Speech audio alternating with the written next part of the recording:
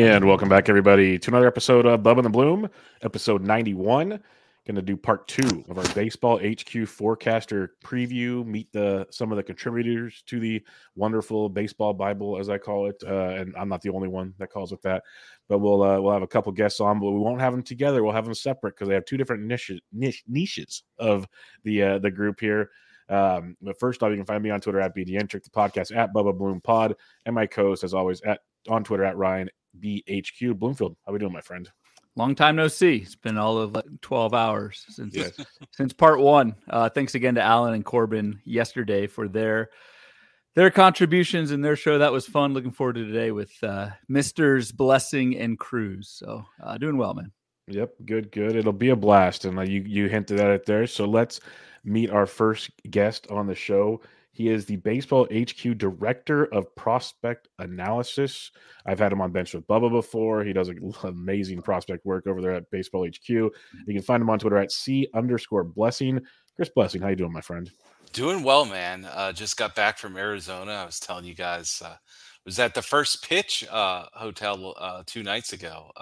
Missing all the first pitch people. It was bizarre not being there when baseball's going on. Were there any spare beer cans still lying around from First Pitch? Or actually, no. Bubba's High Noon still? No, and I stayed away from the podcast room because I know that was a dangerous place this year. It'll never be the same, that room. There's caution tape on the door probably still, and they're just gonna call it good for now. Hazmat suits required. Yeah, that was a wild one this year. That's for sure. But let's get into some get to know Chris stuff here before we talk about the forecaster. So we know, but let's let the listeners know. How long have you been at HQ, and what else do you do writing for HQ besides just the forecaster? Started writing in 2009. Started HQ in 2015. Basically going to the ballpark, scouting a bunch of guys. It's what I've kind of done my whole time. I transitioned over to fantasy in 2014. I feel like I'm still, a little bit behind the 8 ball because I do come from a scouting background. Most of the people in this genre that I'm in come from a fantasy background. So it's been interesting helping them out, and they've helped me out at the same time. I also write, I'm the associate editor of the Minor League Baseball Analyst, which has a huge deadline coming up this weekend. So very exciting, a lot of writing to do, probably starting tomorrow because I'm absolutely exhausted today and would not make sense. I also host the Eyes Have It podcast. Going to come back for, I think, 4th year. Brent Hershey, our boss, is the co-host, but he's actually going to scale back a little this year, and we're going to probably have him only once a month, and I'll have guests every other time. So it should be exciting. And then outside of HQ, Lindy's baseball preview, which will come out next month. Look for it. I'm the guy that writes up the prospect article in that magazine. Awesome.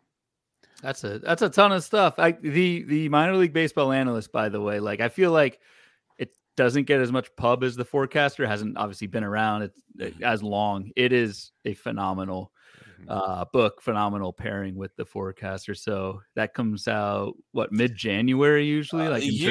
Towards the end of January is when it gets shipped. It's a great book, and Derek McCamey was the first to start it. He's currently with the Cardinals, it's survived all these years with very minor tweaks. It's been a great book, and it's been great to be a part of, especially the last couple of years. Most definitely. That's I know it's a good 1-2 punch, as Ryan said. I bet you it's getting more popular as Dynasty becomes more and more popular around the fantasy world, and not to mention some things we'll talk about in the show. A lot of young players getting some chances these days. So that is becoming more and more valuable. Yeah, and a lot of stuff in the forecaster, and that kind of nails it too. Like the Minor League Baseball Analyst is a lot more, obviously it's totally prospect based, and there's essays and things like that in there. And mega lists and things galore. There is, and to kind of pivot it to the forecaster, I feel like focuses more on next season, like for redraft leagues, at least on the prospect side. So a lot of the stuff, Chris, that you're doing, we do like a top, I think 75 prospects for 2024. And then we also, obviously, anybody who we think, and kind of behind the scenes, Ray Murphy and all of our playing time analysts do this in like late September, early October. Anybody who we think from a playing time standpoint that will be relevant in 2024, they get a box in the forecaster. And so a lot of times what that means is prospects. And yes. In previous years, this is a big change that happened this year in the forecaster, was in previous years, myself, and again, yesterday we had Corbin Allen on, the box writers themselves, even if it was a prospect without any major league time, like a Jackson Chourio, we would have their player boxes. And to me, admittedly, it was a little bit tough. We aren't prospect guys. We haven't seen these guys play in the majors, and we don't have the data in the boxes to be able to do that. So one of the changes that we made this year, and I thought it was a great change, was we outsourced that to Mr. Blessing. Anybody who, not just rookie eligible, like we covered some rookie eligible guys where there is a major league sample, but basically anyone that's 2024 relevant that does not have a major league track record. We did not write those this year. We the player box writers, we passed those over and handed it over to Chris. So Chris, the question for you is like, what was that transition like? Basically you are writing your player boxes for the first time. So how did that go? It was first off an amazing opportunity. When Brent presented that to me, I was ecstatic. Then I got to writing, and my first box. Hey, I was ecstatic too because we had less to do. It was great. My first box was on Evan Carter, and I was, and I used Evan Carter kind of as the guy that like I learned how to write at that time. I think when I wrote his box, it was ALCS, so it was into the World Series. So like I could get like now observations of him, while also like, digging into it. And like with Carter has, obviously a lot of hype with the profile right now, but like the dude can't hit left-handed pitching at all.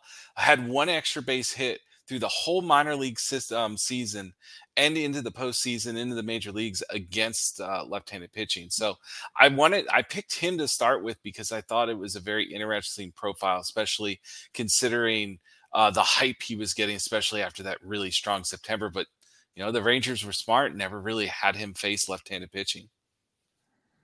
And anything, so in looking at Carter's box, but for any forecaster readers out there, anybody with the box at the end of the commentary, it says CB in initials.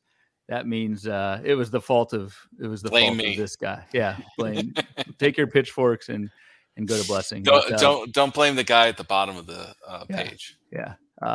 So yeah, just one big change that we did behind the scenes this year that I think helps the coverage a lot. That Evan Carter fact is actually fascinating to me because he is getting taken pretty early in 2024 drafts with the expectation that he will have everyday playing time in Texas, and that those struggles against lefties, that's a nice little tidbit you threw in that box.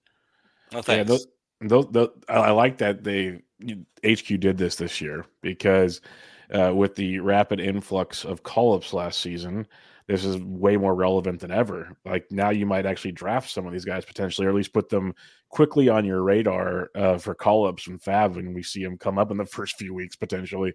And that makes it much more entertaining. So if it's in the forecaster per se, the prospect book that comes out later, there's at least it's on the radar already. Like, hey, these are what we're looking at, something to do. And to that point, Chris, in 2023, we saw a ton of call-ups. It was just insane. Usually in the past, it was like, you had your certain dates, your Super 2 dates, all these different dates, and you get an influx here and an influx there, but not a whole lot throughout the season. It was like weekly. We had a new pitcher or a new hitter or multiple guys a week. Was that just a one-off thing, or is this what we expect going forward now that teams are trying to maybe save money or utilize players before they get hurt, or a lot of angles? So how do you see this moving forward? It's a loaded answer, and the reason why it's so loaded is we had all of this excess in the upper minors of guys that were kind of maybe held back a bit by the pandemic and stuff. So you had all of these guys plus all of these different rule changes that have taken place.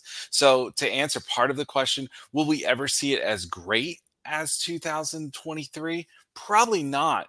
But is this also the new norm? Yes, at the same time. You're going to, just given the incentives teams have now, specifically if you even also just look at August, how August was handled with prospects like Mason Wynn when they came up.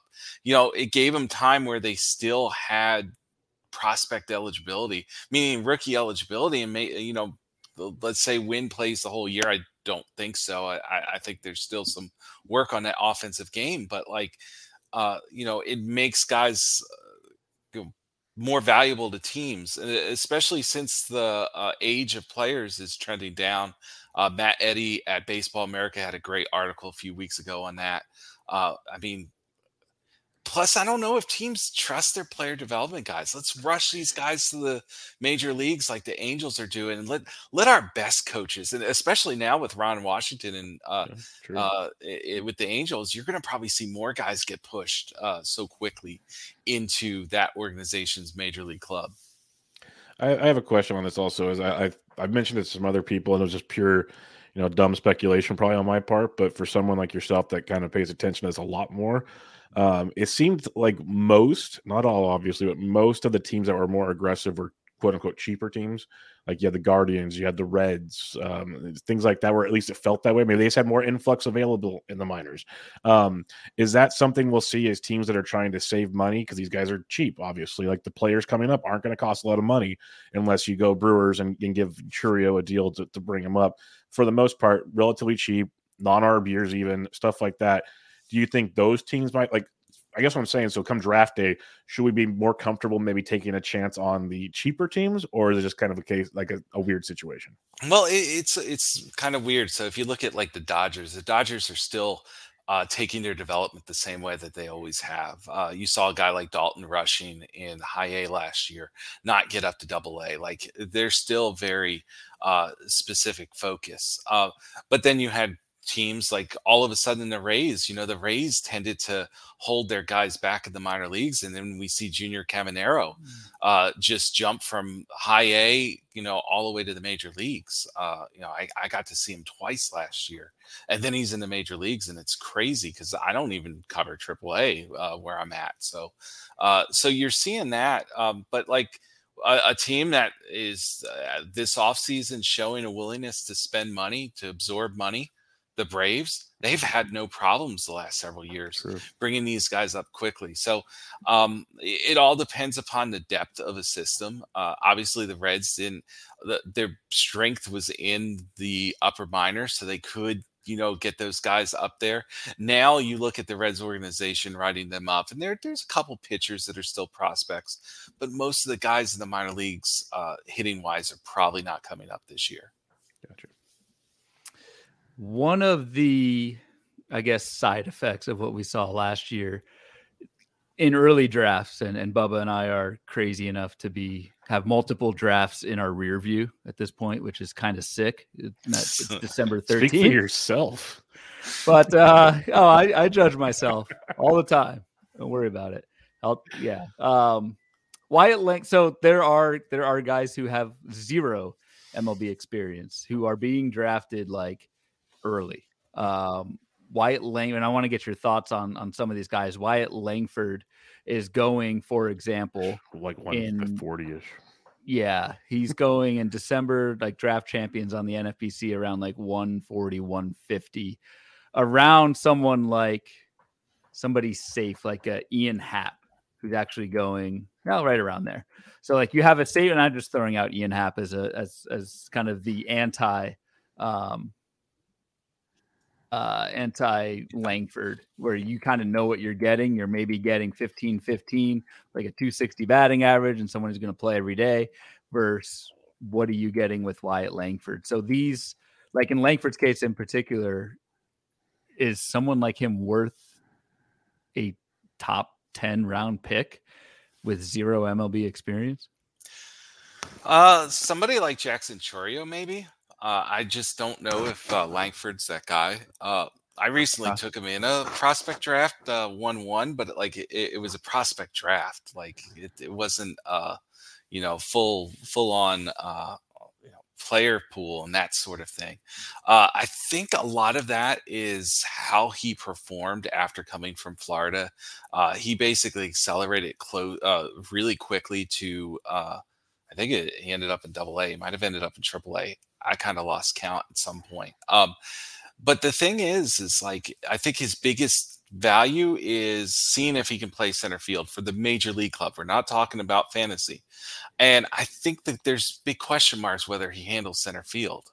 Uh, I when I did my Lindy's list, which is non-fantasy, I ranked him, I think, third overall. I had Holiday 1, Chourio 2, and then I had him number 3.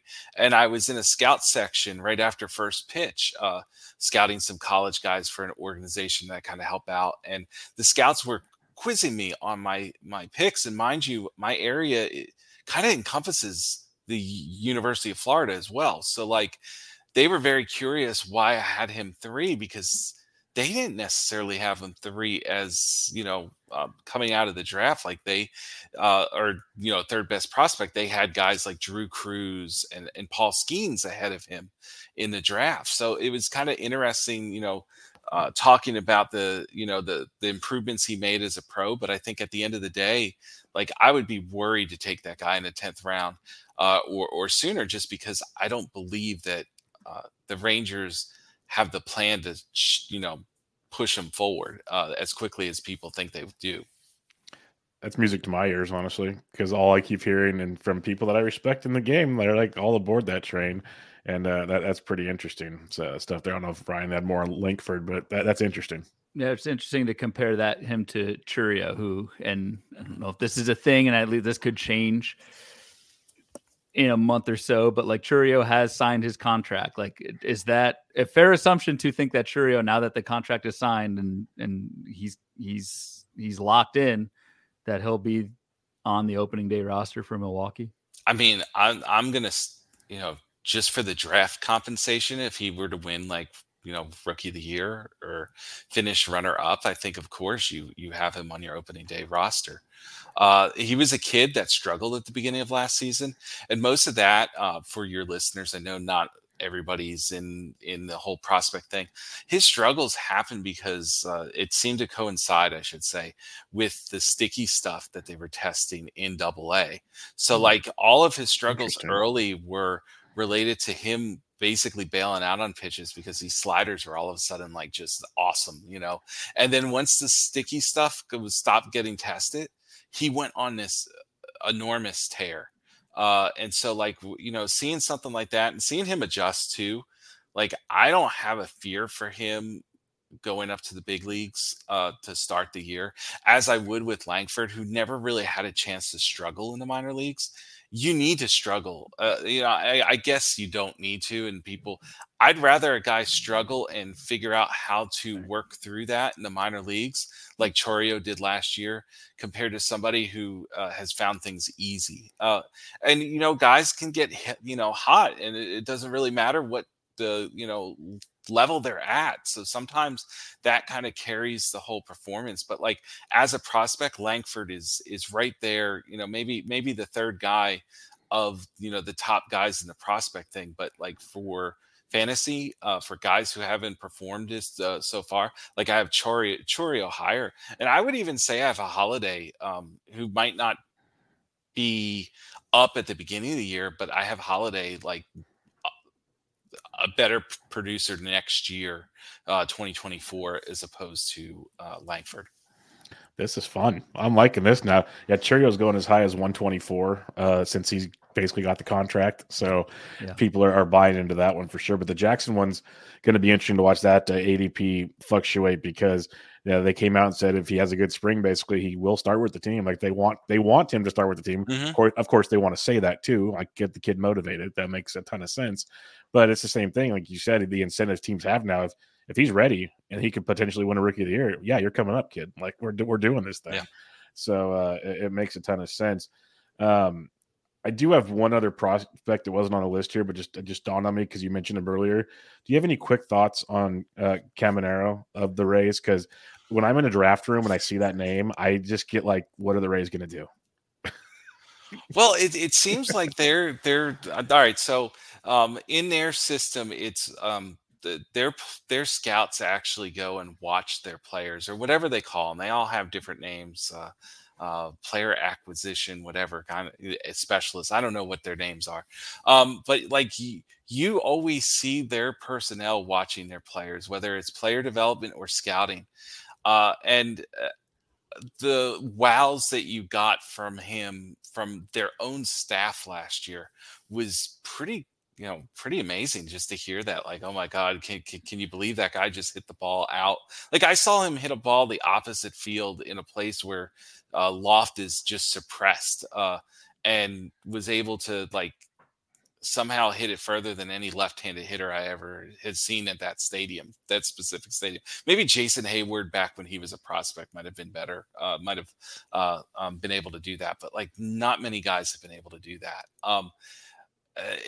I think that they're willing to have him as a full-time player just because of his approach and his ability to and when I say approach, I mean ability to like spray liners the opposite field and also get to left field. He is a little aggressive, so they might want to calm that down a bit, and maybe they only give him part-time playing time in successful matchups, lefties, righties that aren't necessarily hard throwers, high spin rate type guys you maybe try to avoid.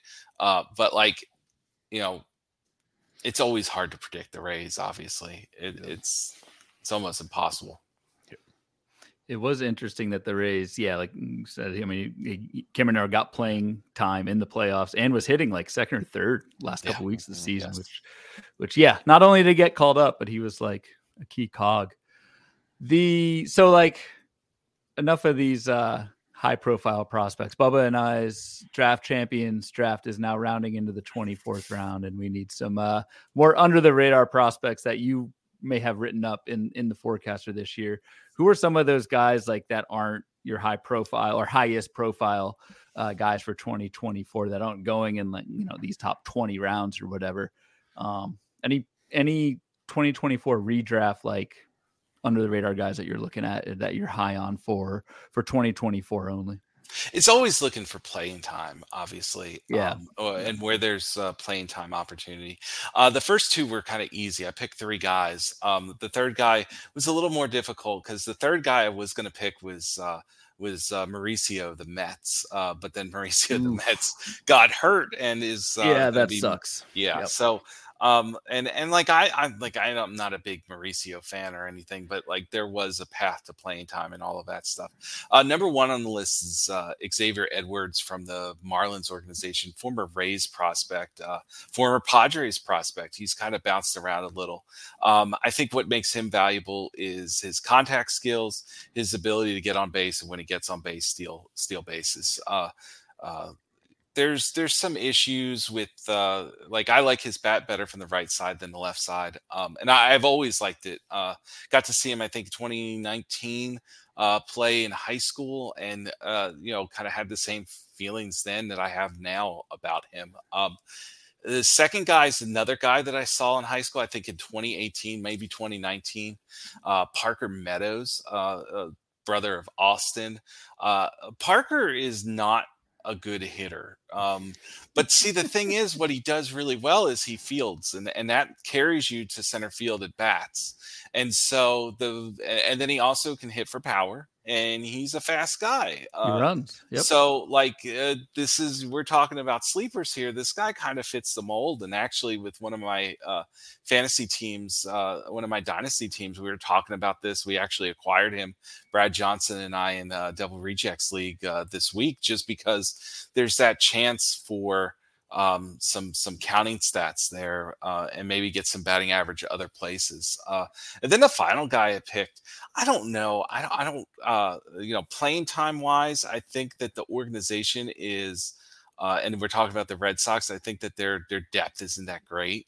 And that's Ceddane Rafaela, who's outfielder, speedy guy, very aggressive hitter.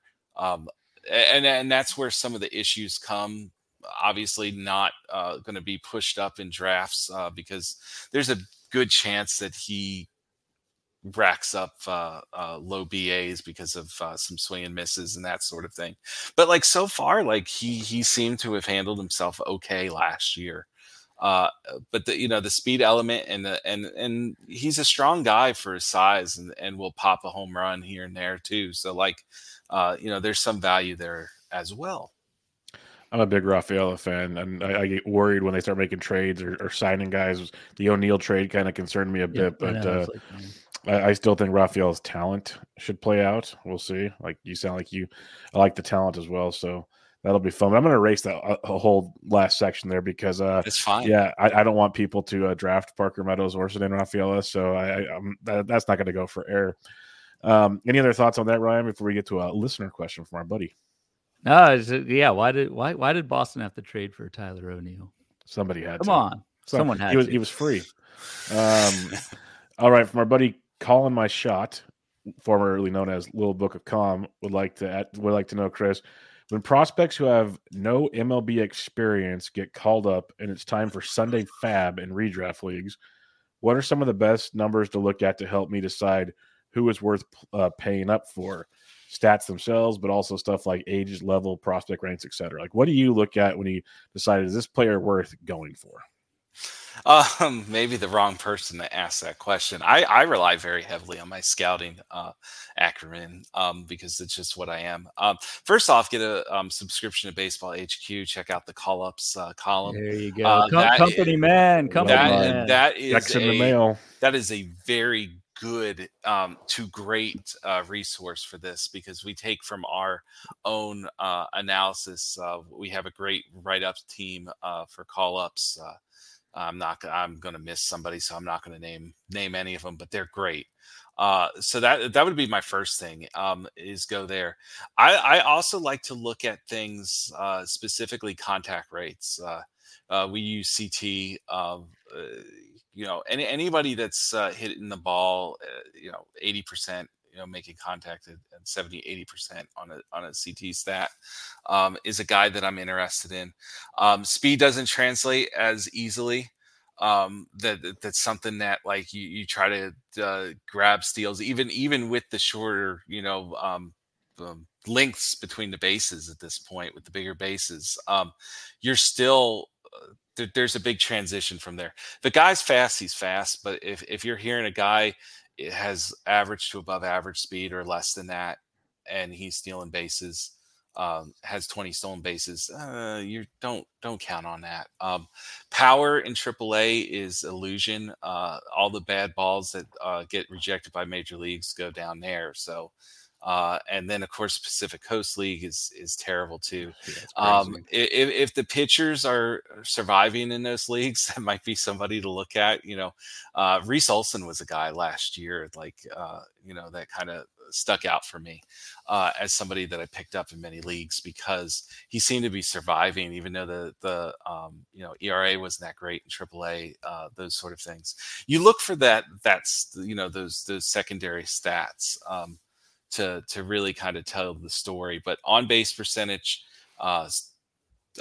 contact rate, and the number of walks is always good too. How many walks they have, if it's real.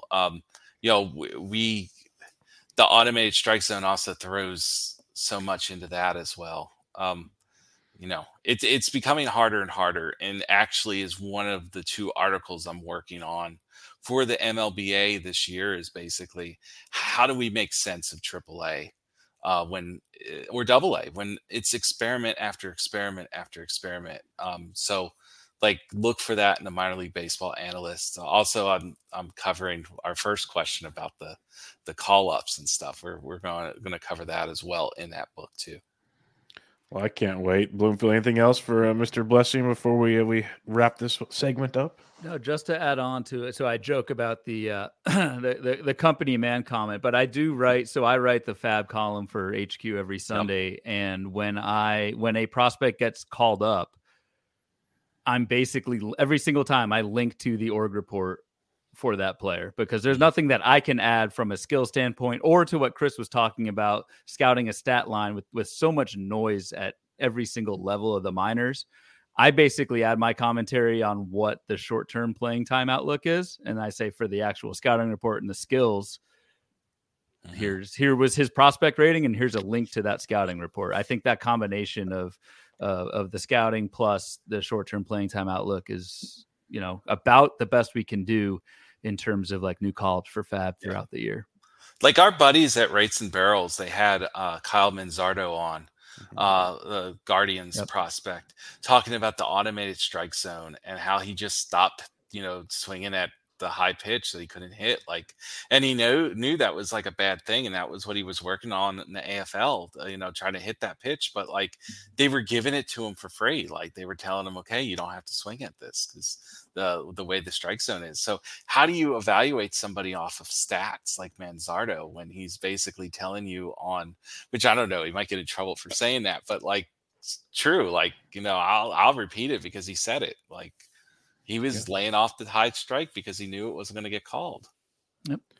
Yeah, that's interesting stuff. Hopefully we have more players kind of getting their voice out there, and there's more major leaguers going on shows and having their own shows and talking.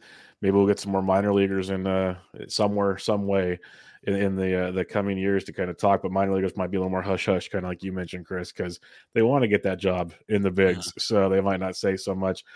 But make sure, everybody, you follow Chris on Twitter at @C_blessing. We look forward to the MLB coming out in about a month or so, month and a half, and everything else to come. But Chris, thanks for joining us, man. Always a pleasure chatting with you. Thank you for having me. Bear down.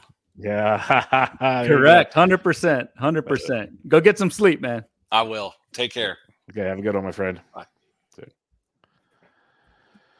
All right, now part two episode of the Baseball HQ Forecaster. We are joined by an editor, a very big time editor for Baseball HQ, an associate editor, someone that has the luxury of saying they were the ones that edited the Golden Child's work before he was promoted to the junior executive. Oh, geez. I knew this was coming. This is when I heard this individual was joining our show. This is the tame introduction. I thought of so many fun things I could say with this one because it's what friends do. And I'm really looking forward to this conversation over the next half hour or so. You can find him on Twitter at BP Kruse. Brandon Kruse, thanks for joining us, my friend. Thanks for having me on. This is a full circle moment for me. It was the 2014 maybe forecast or something around that. Yeah, it was that year. Yeah, when it was my first year on the forecaster writing player boxes, and Brandon was my editor. And I'll always remember the first. It was I want to say Evan Carter because that's just who Blessing was talking about. Who was the Astros slugger? Carter. Chris Carter. Yeah. Chris Carter. Chris Carter.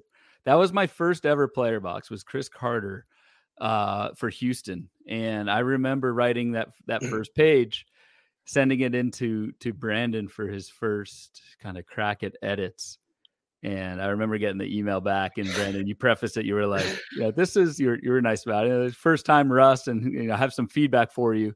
And then the email was like, boom, like a list of for not just for Carter, but for every single of those 7 guys on that page. So it's just funny to think back on that. My first ever page, and Brandon was there to usher me along and eventually get me back on the rails, I guess.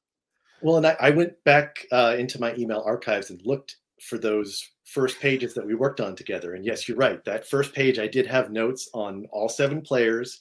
Then I looked by the third page that you sent me, the third batter page. I said, you're writing like a forecaster vet, and it really seems like you found your voice. So I think that you picked it up really quickly. I remember that one as well. So let's focus on that one, not the all I hear is that first one, and it was pretty crazy. The first one was pretty terrible. But I clip it. But one thing I'll say is, I'm not going to speak for Ryan, but for someone that I started writing more often in the last few years or so, I kind of doubt. I'm more of a podcaster, of course. And I remember my very first article with HQ, Brent edited my daily matchup. I got a similar email. And obviously you guys say it very nicely, but it's when I was like, okay, you need to do this differently. You need to do this different, like just like kind of a list of things. And the reason I want to bring it up is for anybody that's out there writing now or looking to write, it's never meant to be a mean thing. It's just to make things better. And honestly, if you get an editor that gives you feedback like that, you'll be better off in the long run. Because some people kind of like, pussyfoot around it and like, oh yeah, this is good. No, just give me the cold hard truth and we're going to be a lot better in the future. So I just wanted to throw that out there. It's like, it's fun. It's tongue in cheek. It's like, yeah, you got your editorial lashing, but it's kind of comes with the course. It comes with the territory. So it's pretty fun stuff. Well, and I was fortunate enough to have Rod Truesdell as my editor when I started at the Forecaster, and he was great. I mean, he did a really good job of like pointing out all the mistakes I was making, pointing out ways to do things better, making suggestions, offering some encouragement. So I try to do that as well. But it is at the same time you're getting back to each writer with a long list of things that you want them to address. So it does sometimes, it can be a bit much. I didn't realize Rod was your first editor. That's pretty cool because he still writes. He goes back and forth. He works with, I think, Nick Rand. They kind of edit each other's stuff, and they've been doing it for so long. Yeah. Oh yeah. Yep. It's not really editing. It's more just give me a second set of eyes situation. I think so. Yeah. Well, before we get deep into this, and I'm really looking forward to it because yesterday we had Alan on, and he said he's been, reading the Forecaster and doing stuff forever, it seems like. And so it's fun to get kind of another voice that's been there for a while. So let's just start with it. How long have you been with Baseball HQ and writing for the Forecaster? Well, so I started with HQ in 2005, and I was hired as a writer for what was back then called Market Watch, which was kind of a combination of Playing Time Today and Fact Flukes. So you would get 5 players, but rather than picking them out yourself, they would be guys who were in the news that week. So it might be in the offseason, it might be 5 guys who had just signed contracts. And I remember the very first player I wrote up was Chris Benson, the pitcher, if you remember him. Yeah. Yep. Pirates. Yep. And I think this was when he was with the Orioles after that. Yeah. And so after that, I've been I would say like a utility player for HQ over the years. I've done the batting average buyer's guide. I've done Playing Time Tomorrow, matchups, Facts Flukes. I've done some editing for the site. I did some spots for HQ Radio back in the day, some research back in the day before we got people who are actually good at doing the research stuff. And then for the last I don't know, like 6-7 years, I've been writing the First Impressions column, which is basically, it's under the Fact Flukes umbrella, and it's like a Fact Flukes column, except just exclusively devoted to rookie players and analyzing them. And I heard some of your conversation with Chris there at the end, and I want to also really highly recommend the scouting reports on the HU site, because those are invaluable for me when I'm writing the First Impressions column. I'm reading those every time for every player, because I want to see what they had to say and see how the things they said about that player, are we seeing those show up in the majors, in their first crack at the majors. Nice. Yep, highly recommend. I think that comes out every Sunday as well, right? Impressions. Yep, that's a Sunday column. Yep. Good one. To pivot back to the Forecaster. So, and we asked this last night to Corbin and Alan as well, who have, like Bubba was saying, who have been writing, but not quite as long, Brandon, as you. Want to get your thoughts on your player box writing process. We'll get to the editing part in a little bit, but like, you get this blank white screen of Excel with a bunch of stats inside a box, and you need to fill that white screen with the commentary that eventually will be on the book. What's your kind of checklist? What are you looking at before you even write the player commentary? And then, what stats are you looking at or using when you're actually going through and writing the box itself? Yeah. So, the very first thing I like to do is just start with the box and kind of let my eyes wander through the box and see what stands out, what grabs my attention. And basically, I feel like I'm looking for a way in to talk about that player, anything that's going to give me a kind of a starting point. And so maybe from that, I'll get an opening sentence that I can write down, or I'll get an idea for something to dig into a little further. Maybe like there's something in, a hitter's contact rate or the trends in their power skills. So I'm just kind of looking for that first little thing to grab onto.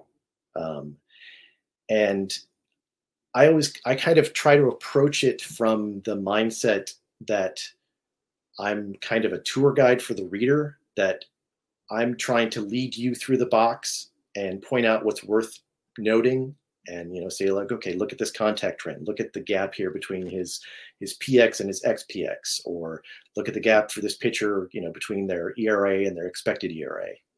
So if I can kind of, make it a little quicker for you to find the highlights of the box, I feel like that's kind of our job as writers. Yeah, that makes a ton of sense, because I know, especially for like newer readers of the Forecaster, and yes, we have the Encyclopedia and Fanalytics and all that stuff that leading up to the player box section.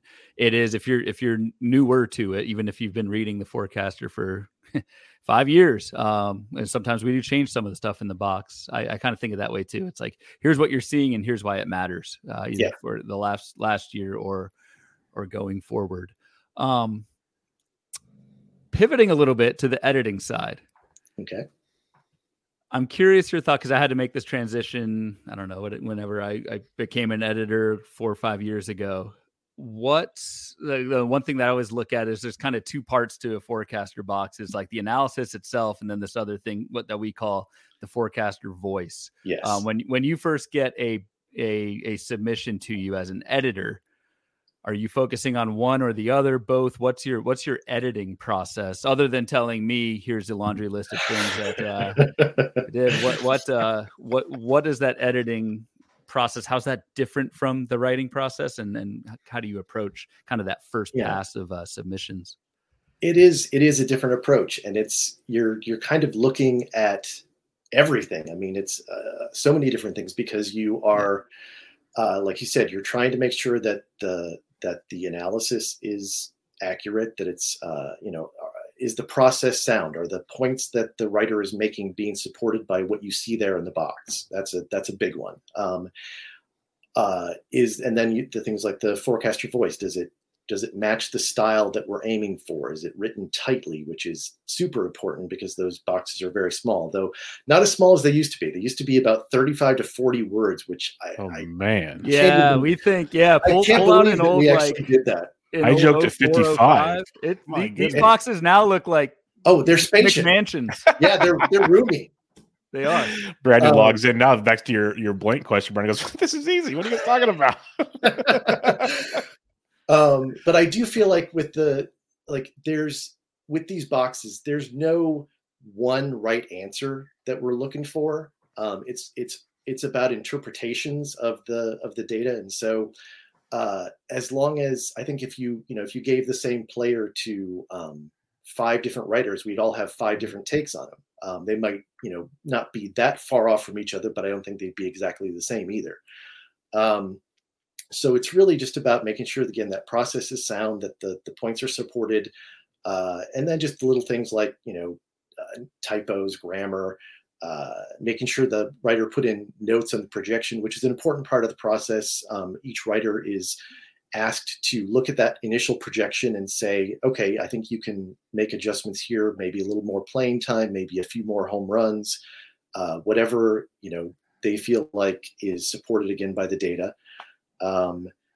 And just, you got to kind of just check every little thing. Like sometimes something as small as like platoon splits and quoting a platoon split, those can get dicey because they have small sample sizes. So you want to check those and make sure that the writer didn't cite like, okay, this guy was, had a great OPS plus against left-handed pitchers, but it was only 20 plate appearances. Yeah. Yep. Those are common gotchas, because a lot of times in the player box, and what we do is we combine everything into 1 year, one row. So if somebody, and some of the stats are major league only, like some of the StatCast stuff. Yeah. And so you'll see a row where like this player had 550 plate appearances, but 450 of them were in the minors.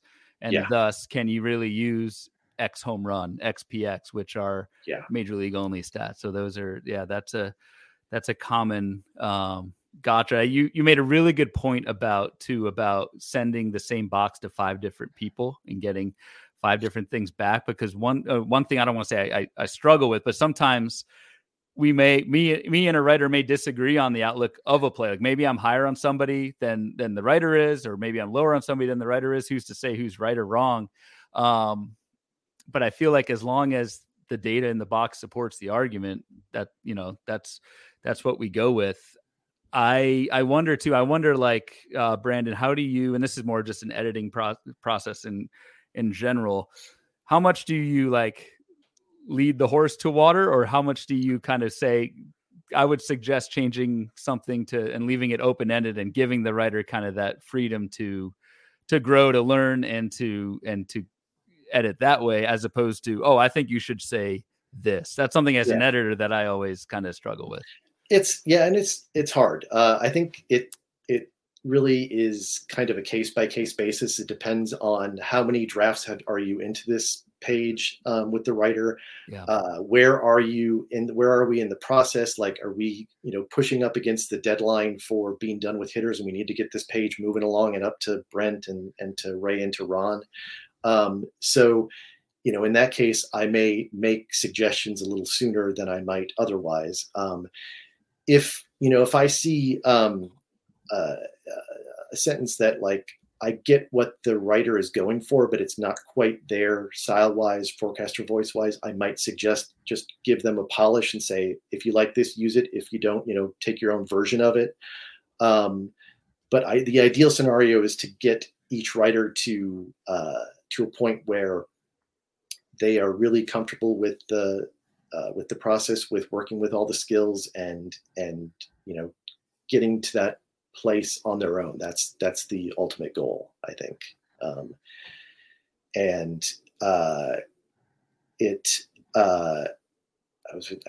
had a point, but I forgot it. It's a lot editing. I can already, like, this is why I stick to podcasting more often than not. There's a lot to it, and like I have a face for radio. Somehow YouTube involves. I don't know, but we're going to talk about players now, because you kind of mentioned, obviously you're doing player boxes, and that's kind of the fun of a lot of this. And everyone, they say get their PDF, or when you get your book, who's the first name you look at, and all these kind of things. So now we're going to talk about some of the boxes you did, and just more like your favorites, least favorites, so on and so forth. So let's start with the positive here. Who was your favorite box that you took part in this season?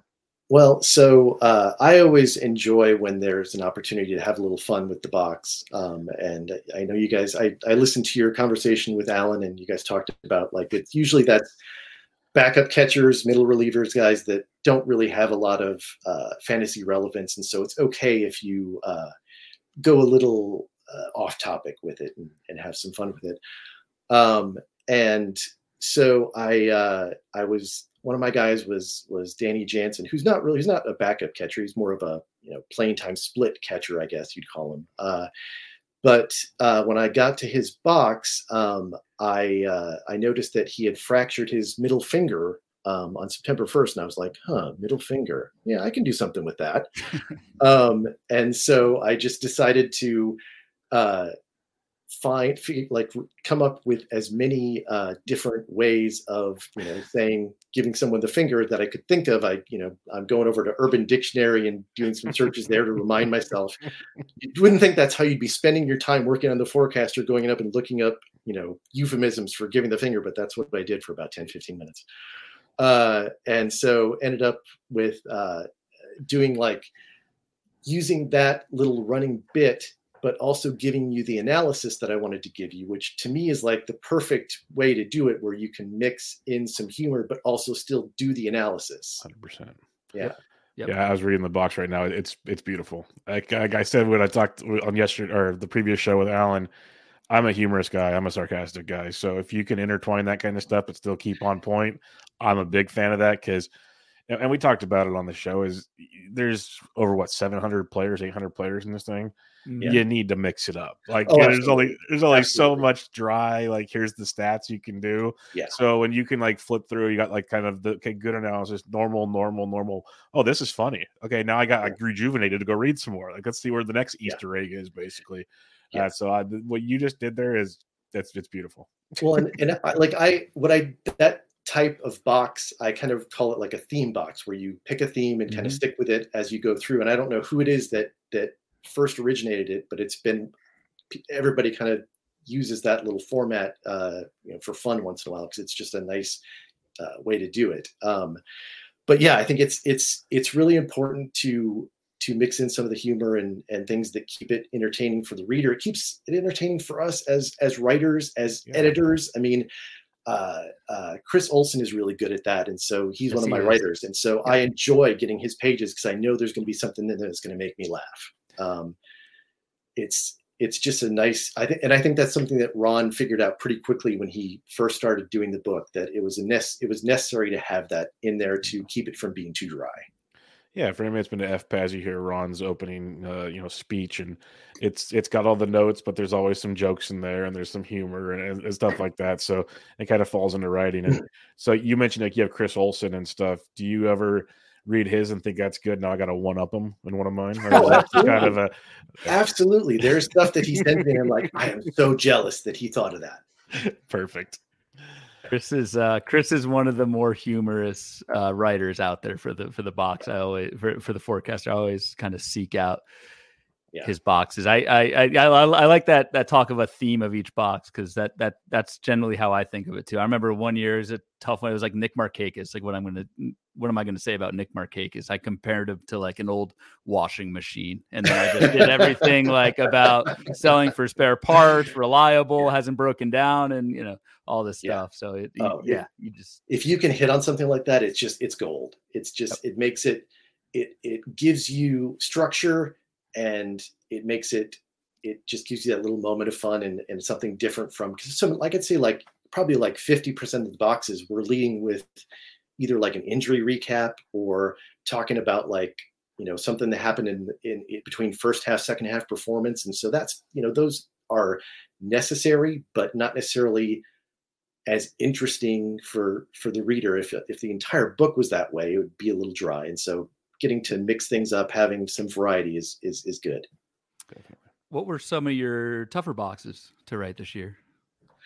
Well, for me, established star players are typically my least favorite to write about, just because I feel like there's only so much that you can find to talk about there. What am I going to tell you about Juan Soto that you don't already know? Unless there something really surprising happened in the skills, there's not going to be anything earth-shattering that I'm going to come up with in my commentary for you. So Jose Ramirez is obviously one of those established star players, and as I was looking at his box, one of the first things that stood out for me was that he lost $10 in rotisserie value last year, which if you drafted him in the first round or paid heavy auction amount for him, you were probably pretty disappointed in that. And so, you look at his skills in the box, nothing really stood out as being a huge red flag. His power skills, like his XPX, has been around league average the last couple of years, but X home run was still pretty much in line with the home run output. The steal skills, the speed skills look pretty good. And so what then caught my eye as I was digging further was in the second half, he only had 28 RBI and 337 plate appearances. That was really, really low. And his overall total for the season was 80 RBI, which was down from 126 the year before. That's a huge loss of value in that one category. And RBI, I mean, they're always going to be a little unpredictable. It's dependent upon teammates getting on base for you. But as I was, once I saw that, I was like, okay, that's something I can use, and let me dig a little further on that. And so I found that he hit just a $147 with like a 517 OPS with runners in scoring position in the second half. That's one part of that really low RBI total. The other was that his teammates, only 92 of his 337 second half plate appearances were with runners in scoring position. And that's crazy. Extremely low. I mean, both of those things are such outliers that you can feel pretty confident that that's not going to happen again. And so I feel like, again, RBI are unpredictable. You can't say, oh, he's going to bounce back to 126, because that was probably on the high end of things, but he'll definitely, you feel pretty confident that he's going to do better than 80 next year. And that's what I think. And you put that in the box. You put the literal sentence after you mentioned that slash line and the thing about his teammates is you say this shouldn't happen again, because while that is an interesting stat, the reader is probably wondering, okay, like, wow, that's crazy. The slash line and the teammate stuff. Is that sticky? Is that not? What does that mean for 2024? And I think by adding that part in, really helps kind of guide the reader from that aspect. So that makes sense. Yeah. And at the end, I noted that, his trends in his barrel rate and his XPX are, they might be concerns as he's into his 30s now, but like none of it with an established star player like that, you really want to see something more meaningful in the data than that before you start saying, okay, you should be worried about this guy. So that just didn't seem to rise to that level. And when you have Naylor hitting with him, he's going to be just fine this year. I'm not too worried about it. Yeah. I was curious, since you guys have said you've been doing a lot of drafting, what are you seeing with him? J-Ram, he's going back into round 1 now. Okay. Yep. He slipped. He's definitely slipped a bit from, he was pretty much consensus top 5 last year. There was 2 years ago, it was like 1 or 2, depending on if you wanted Trey Turner or J-Ram. So, Which I'm still happy with if you can get Ramirez in the back half of the first round. And we don't really, because we don't know ADP in the forecaster, we're not really concerned. We don't know the ADPs. And so we kind of, we take that out, and we focus solely on the skills, but he slipped a little bit. And I think personally think it's a fine buying up. Oh yeah. Yeah. I think so too. So any other hard ones that you struggled with? Year? So another one that, again, where I kind of had to do some digging outside the box was Hunter Greene. So, the first thing you see when you look at his box, he had a 4.82 ERA, a 1.42 WHIP, only 112 innings pitched. It was a pretty disappointing season. He had negative rotisserie value. And then you notice some really big splits between his first half and his second half. And he also went on the injured list on June 19th with a hip injury. And, anytime you see an injury, I like to go over to RotoWire and look through their entries, because they have, they kind of delineate it really in a great way where you can find them pretty quickly, but you can also go and maybe find some notes leading up to that injured list stint that may show you that things were happening prior to the transaction. And that was the case with him, where there was a June 4th entry. He had to start pushback because of hip stiffness. And at the time, David Bell, the Reds manager, said they had no major concern with the hip. 4 days later, another entry where Bell says Greene's hip felt great. So, and then 11 days later, he's on the injured list for 2 months. So it's kind of always wise to take those kind of comments with a grain of salt, because obviously, I don't know if things just worsened that quickly, or if he was kind of not being fully honest with the info that they were giving out about Greene at that point. But with that in mind, then I went back and looked at his first half, where he had a 3.93 ERA, a 3.96 expected ERA. And knowing that, June was a little iffy because of the hip problem starting then, I wondered, like, okay, what would it look like if we removed June and just look at April and May? And that got me to a 3.54 expected ERA and skills that were very similar to what he did in 2022. And so that gave me the confidence to slap an upside label on him, saying that he could be in line for as being as good as having a 3.50 ERA and 225 strikeouts next year. And so that was a case where just doing that little bit more digging really helped. I love it. Those upside. We don't just kind of slap those on guys we like. It has to be supported somehow. There's at least has to be like a flash or a sign of that skill. Yeah. And I think, in Greene's case, like the somewhat removing or just saying, what if the hip injury lingered in that April-May version, plus what we saw in 22 sticks around, that could be in the cards. Yeah. Since what I found was so similar to 2022, that added to my confidence level that, like, okay, this is what he can do if he's healthy and really on his game. Question about that up label. They're obviously not on every player. How do you guys decide who gets up labels? But obviously you said they have to have like something that shows it, but how do you guys kind of differentiate all that? Well, I think we're usually looking for a performance level that the player has never achieved before. That's a big one. You want to make sure, ideally, it should be a little bit above and beyond what the projection is. That's not always the case. Sometimes it will be a little closer to the projection, but you want to see some separation there. And just, again, having something in the skills that really backs that up is important. All right. Well, that'll lead us to the next part here is, you do all this research, you write all these player boxes and everything, and you're going to come away with some guys all of a sudden, you're like, wow, that was pretty interesting to see. I'm higher on this guy. Or there's the alternative where it's like, this guy was really bad. I knew he was really bad, and we're just going to be really low on him now. So let's start with the positive on this one. Who are some of the guys that you are high on after completing your boxes? Yeah. So talking about, putting an upside label on someone, I did not expect to be slapping an upside label on Kyle Isbell. I had covered him for First Impressions back in 2022, and I remembered kind of saying that he had a mix of power and speed that made him worth watching. Anytime I think you see a young player like that has speed skills and power skills that are above average, that's a good combo because you can get both home runs and steals out of that. So I said maybe that could lead to some value down the road. But that was, again, I wrote him up in 2022. I hadn't really thought much about him since then. And so I was, when I went in to look at his box, I was a little surprised at what I found there, especially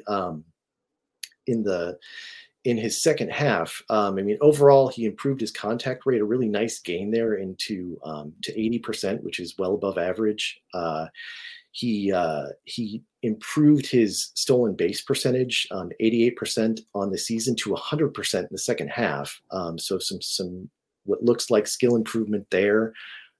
His XPX is up to 118. The league average there is 100. So some sign that the power skills are starting to come together. And in that second half, which was entirely in the majors, he had 202 plate appearances. He was worth $10.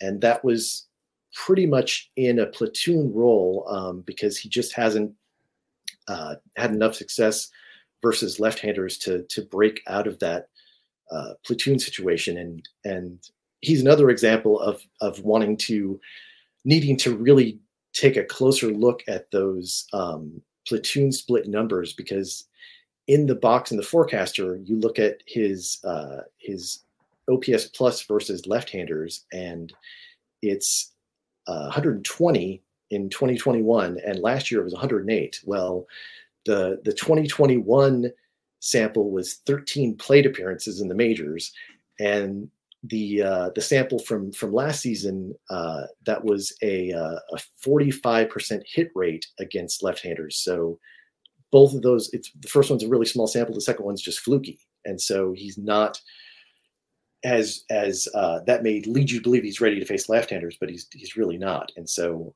he's likely going to be in a platoon role. I said upside of 15 home runs, 15 steals, which is not huge, but could be worth something if, depending on the size of your league.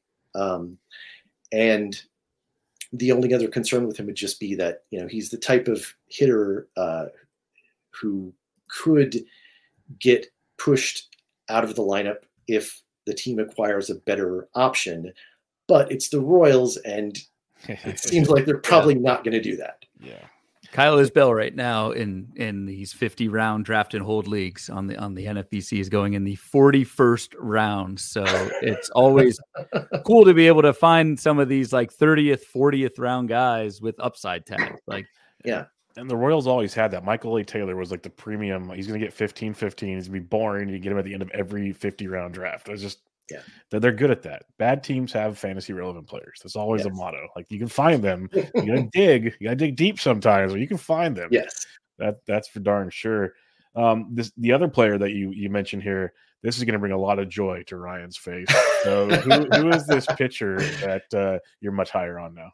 Yeah, so Braxton Garrett is another guy that I covered for First Impressions back in 2022, and I remembered, seeing some things even then that I liked. That, and I wrote him up again for Facts Flukes in spring of 2023. So kind of had him, in the back of my mind as a young arm with some potential upside. And so when I got to his box, I was coming at it from that perspective, from that mindset of looking for that. And there was some concerns, especially in the second half, some drop off in his performance. I went and looked, at some of his pitch mix data, looking at the strikeout rates for individual pitches, just trying to see if, like, was it perhaps a new pitch that lost effectiveness, something like that. It was pretty consistent across the board. And so that made me feel like, okay, this is a still young pitcher. I mean, 25 this year, 26 next year, who, surpassed his previous career high in innings pitched. And it seems like the most likely explanation for that second half drop off is just simple fatigue. And his, if you look at his skills from August and September, he had an 18% strikeout rate and an 8.5% swinging strikeout rate, both of which were way down from where he was in the first half. He was at 28% strikeout rate and a 13.2 swinging strikeout rate. So it just all kind of seemed to track with that idea of it being fatigue related. And so I felt like, that's not uncommon for a pitcher at his age and in his stage of development. And so I felt pretty confident giving him an upside label of a 3.15 ERA and 200 strikeouts for next year. It's pretty sweet. Quick follow-up on Garrett. Well, we mentioned this a lot. Or I believe Corbin mentioned this on our show last night, but we kind of have, it's not a hard and fast rule, but in general, we like to cite stats that are in the box, keep the reader's eyes in the box. And like you said, Brandon, kind of be the tour guide him through it. I bend that rule a little bit with pitch mix. And Corbin mentioned this last night where, no, we don't have pitch usage on these boxes, but I feel like where there is a change in skill and then there is that change in pitch mix to either support it or go along with it. I feel like that's, and I say that to my writers as well. I feel like that's pretty much always worth mentioning. Yeah. I think it's use it sparingly. And just make sure it's a case where it really adds something to the analysis. Yeah. Yep.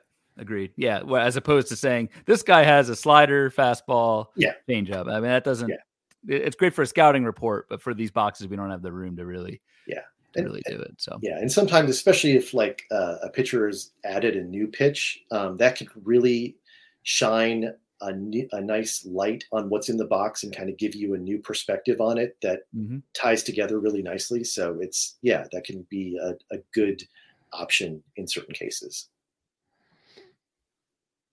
All right. A little more negative side. So we talked about two guys that you were higher on.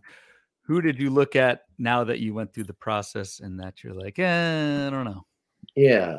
So Harold Ramirez was one guy for me that, anytime you see a big gap between batting average and expected batting average, that for me is an easy red flag because that's one of our oldest skills. We have so much data on that being pretty dependable. And, he's both in 2022 and 2023, he's got about a 40-50 point gap between his surface stat and his skill. And that's that's a little scary.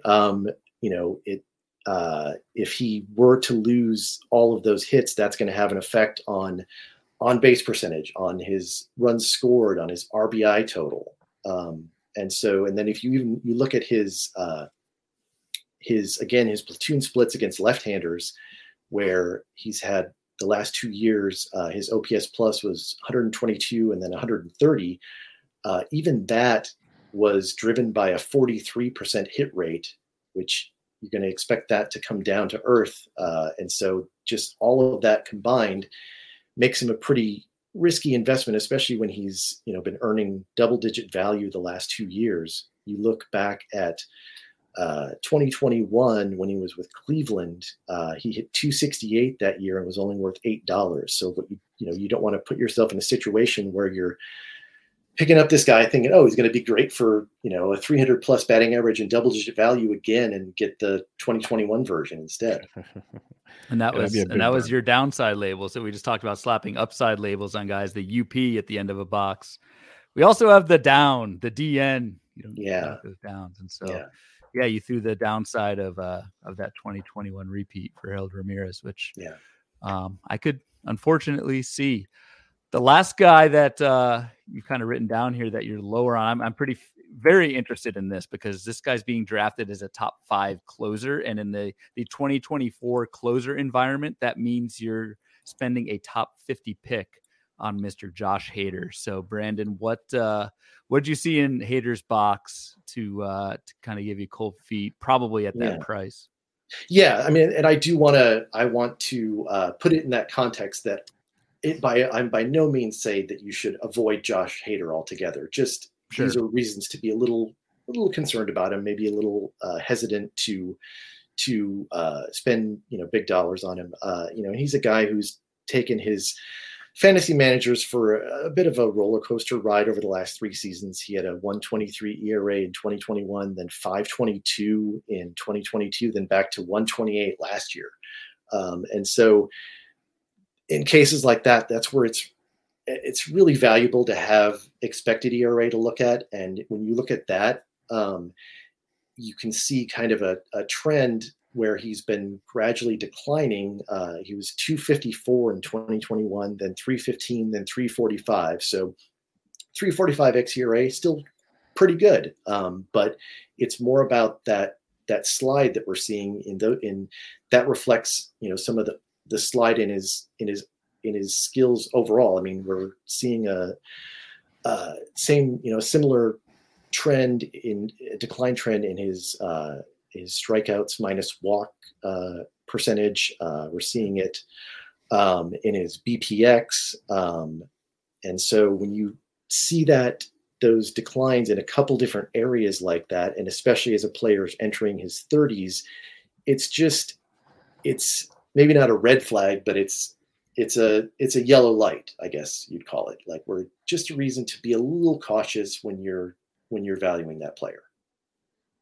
Yeah, it makes a ton of sense. Like, that's one of my thoughts on Hader and others. And like, I'll do rankings. People go, "Why are you so low on so and so?" I'm like, it's not personal. It's not against him. It's just like, regression comes eventually. And there's a few signs, and he still could be very good. He's just not what he used to be. Like, some people have a very difficult time. Like, I'll send Ryan, pictures of comments I get on certain things, just like laughing, like, check this one out. This is fun. And it's just it makes me laugh. So I understand exactly what you're talking about with Josh Hader, because I have similar concerns as well. So 100% there.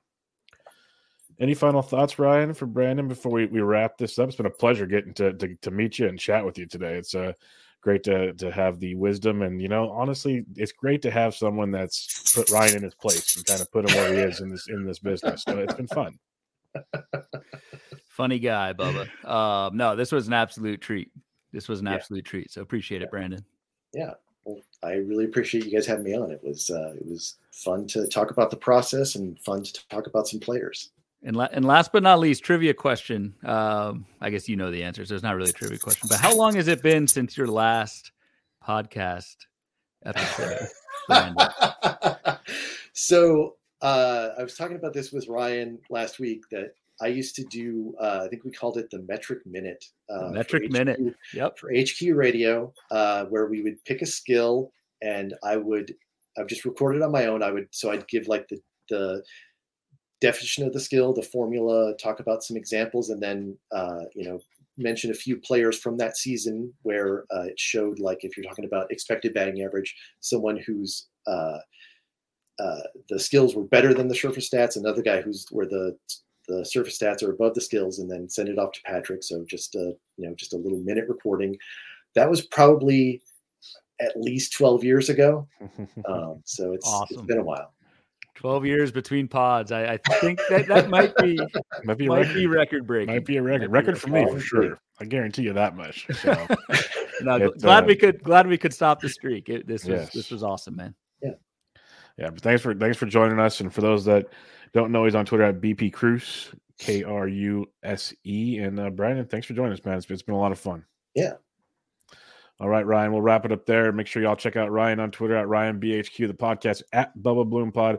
I'm at B. D'Entric, and this wraps up our part 2 of the Baseball HQ Forecaster on Bubba the Bloom, episode 91.